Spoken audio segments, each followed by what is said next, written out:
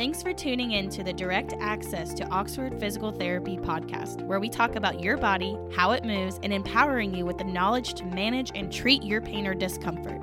You will also get an exclusive behind-the-scenes look at a successful private practice. You have the questions, and we have the answers. Now let's get moving. Hey everybody, welcome back to the Direct Access to Oxford Physical Therapy podcast. I'm your host, Matt. And your co-host, Allie. We have an exciting episode planned. A brand new type. Yes, something I never thought we would get a chance to interview someone in this realm. You know, it wasn't on the top of our list. No. Or on our minds, really.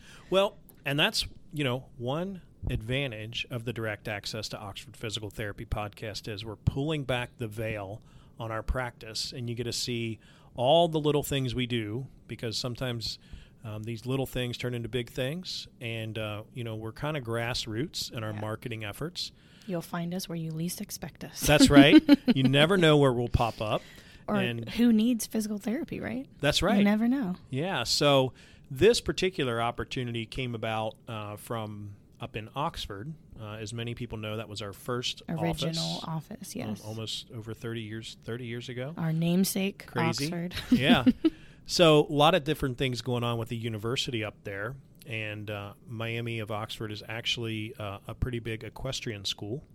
Among all the sports and other things equestrian we learned today. Yeah, exactly. Is a large group. Yeah, and so we had a patient who was a part of this group and was talking with our manager up there at the office, Lisa. Shout out to Lisa. Hey, Lisa. And all the great people in our Oxford clinic. And Lisa thought they were having a meeting, and hey, what better place to go and get the word out? And so Lisa and our co-founder, Ken Rushi, went up and did a little talk at the Equestrian Club meeting and just kind of educated them, because obviously we think about horse and equestrian sports. It's physical for the horse, but it's physical for the person on the horse, too. Yep, accidents still happen on a horse, whether they fall or get stepped on, I guess. That's right. Well, hopefully everyone's staying safe, but what they wanted to do was educate those young folks about their choices and options when it comes to direct access. And you have to stay tuned and listen, because we're going to quiz one of the people that was actually at the event, and we'll see how good of a job Lisa and Ken did on educating them about their right to direct access and what direct access is. Yes, you'll have to stay tuned to see who keeps their job. That's right.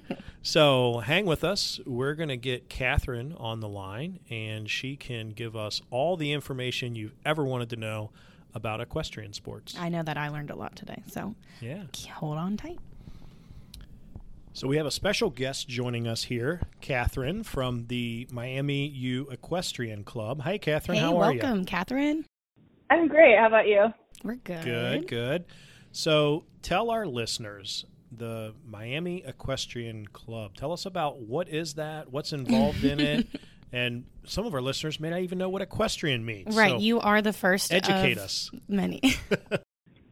Okay, sure. So equestrian as a sport, it just refers to horseback riding. There are a lot of different variations and disciplines of that. At Miami, though, for our club and team, we have Western, dressage, and hunt seat riding. So you don't have to ride Western with more view of like a larger saddle horn, kind of more of like a cowboy you could sort of like relate it to. And then dressage and hunt seat are branches of English riding. Dressage is evolved from the French word for training. Dates back to a long time ago with like the military and the different riding academies and stuff. Hunt seat is another branch of English riding, where a lot of what I do or what some of our team members do is we jump over fences on a horse. So that's what I do mostly. I'm on the hunt seat team here. We have around 160 students. That's awesome. That sounds like a ton. I mean, to me, like, I thought there was going to be like 5 or 10. Yeah, I mean, that sounds like a super thriving club and group. Is that like an average size, or is like Miami's equestrian club and team like the bigger than in the nation? Usual? Yeah. I believe we're definitely on the larger size of the teams that we compete against. I know the University of Findlay also has a very large team, as well as the University of Kentucky. But I do think that we have one of the biggest programs around, at least that I know of. Yeah, that makes sense. Okay, cool. Was that a draw for you to go to Miami?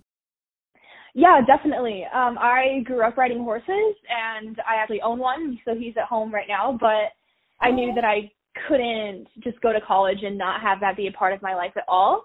So most of the colleges that I toured did have equestrian programs, and Miami's was a huge draw for sure. Awesome. So how many people would you say in the club are like you, have a ton of experience and grew up riding versus are there anybody that just riders? shows up and just says, I want to ride a horse today? Yeah, there are definitely all levels. We do have some people join who are just learning to ride, have never been on a horse before. And then we have some that have competed at really, really high levels. So there's a really wide variation. That's awesome.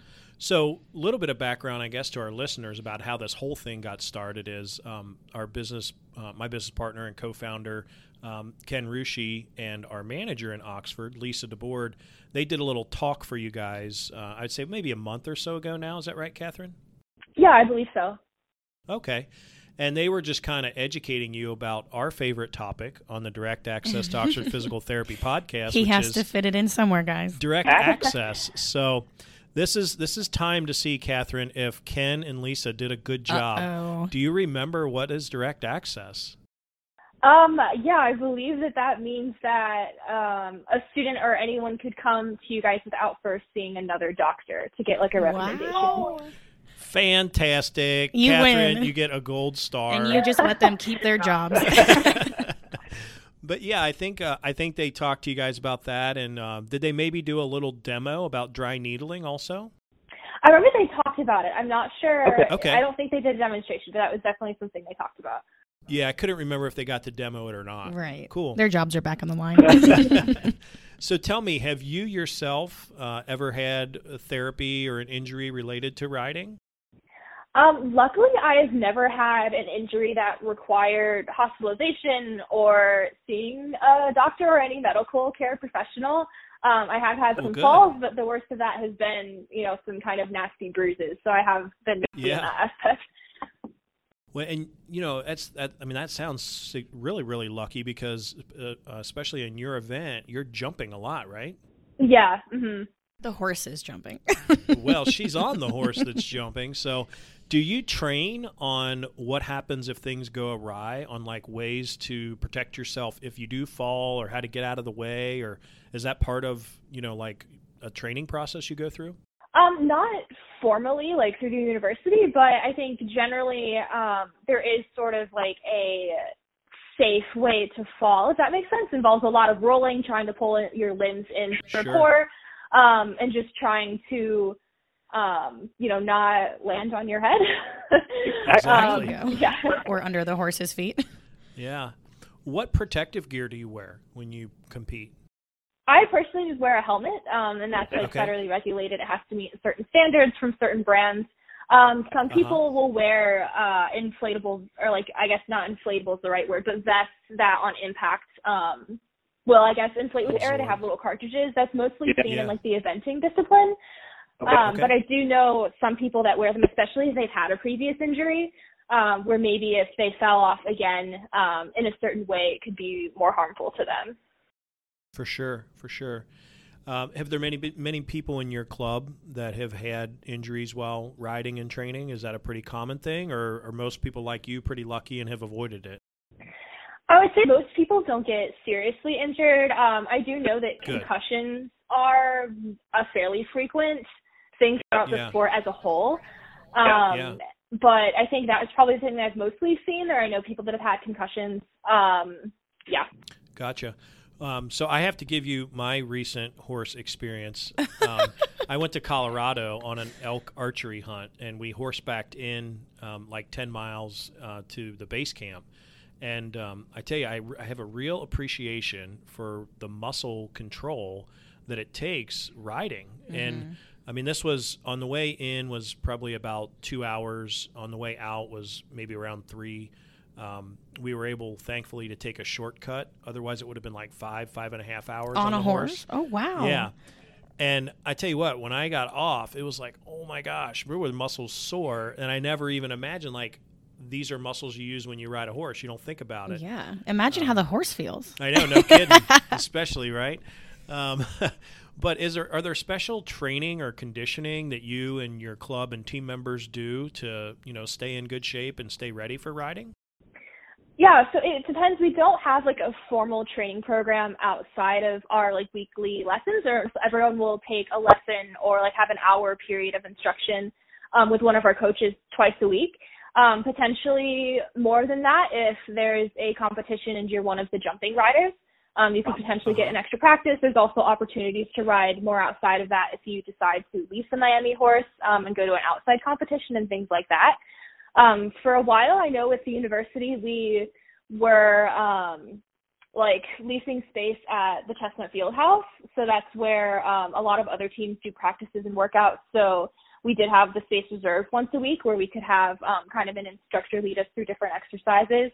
But mostly it's very individualized because everyone's sort of involved in a different level compared to like the level of riding they're doing and how much they want to be involved. Not everyone that's on the team competes. So I think there's a lot of different levels of things that people can do. Yeah. Have you personally found that certain kind of core strengthening or hip strengthening or flexibility, is there anything unique that you've found that really helps you stay, feeling better when you're riding? Definitely a lot of core workouts. I think that's a big part, especially for just balance and being able to be in more control of your body when you're on the horse. And then probably a lot of lower body workouts as well. So I'd say core and legs are the main areas. Yeah. And tell me, we're talking all about the fun stuff that you do at Miami, but what about the serious stuff? What are you studying and what is this? What are you in path to become one day? So I am a double major in psychology and biology, and then I've also have the neuroscience and pre-medical studies co-major. So I've applied to medical school. So that is hopefully where I'll be next year. I'm a senior.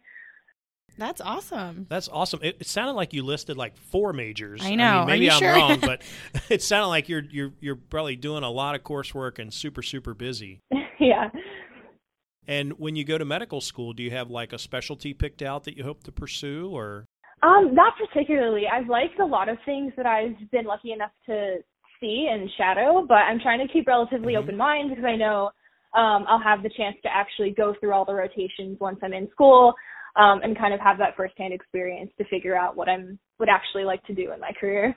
Matt's always trying to recruit for Oxford Physical Therapy, so if physical therapy ever becomes top of your mind, join the great family here. Right. That's right. I'll keep that in mind.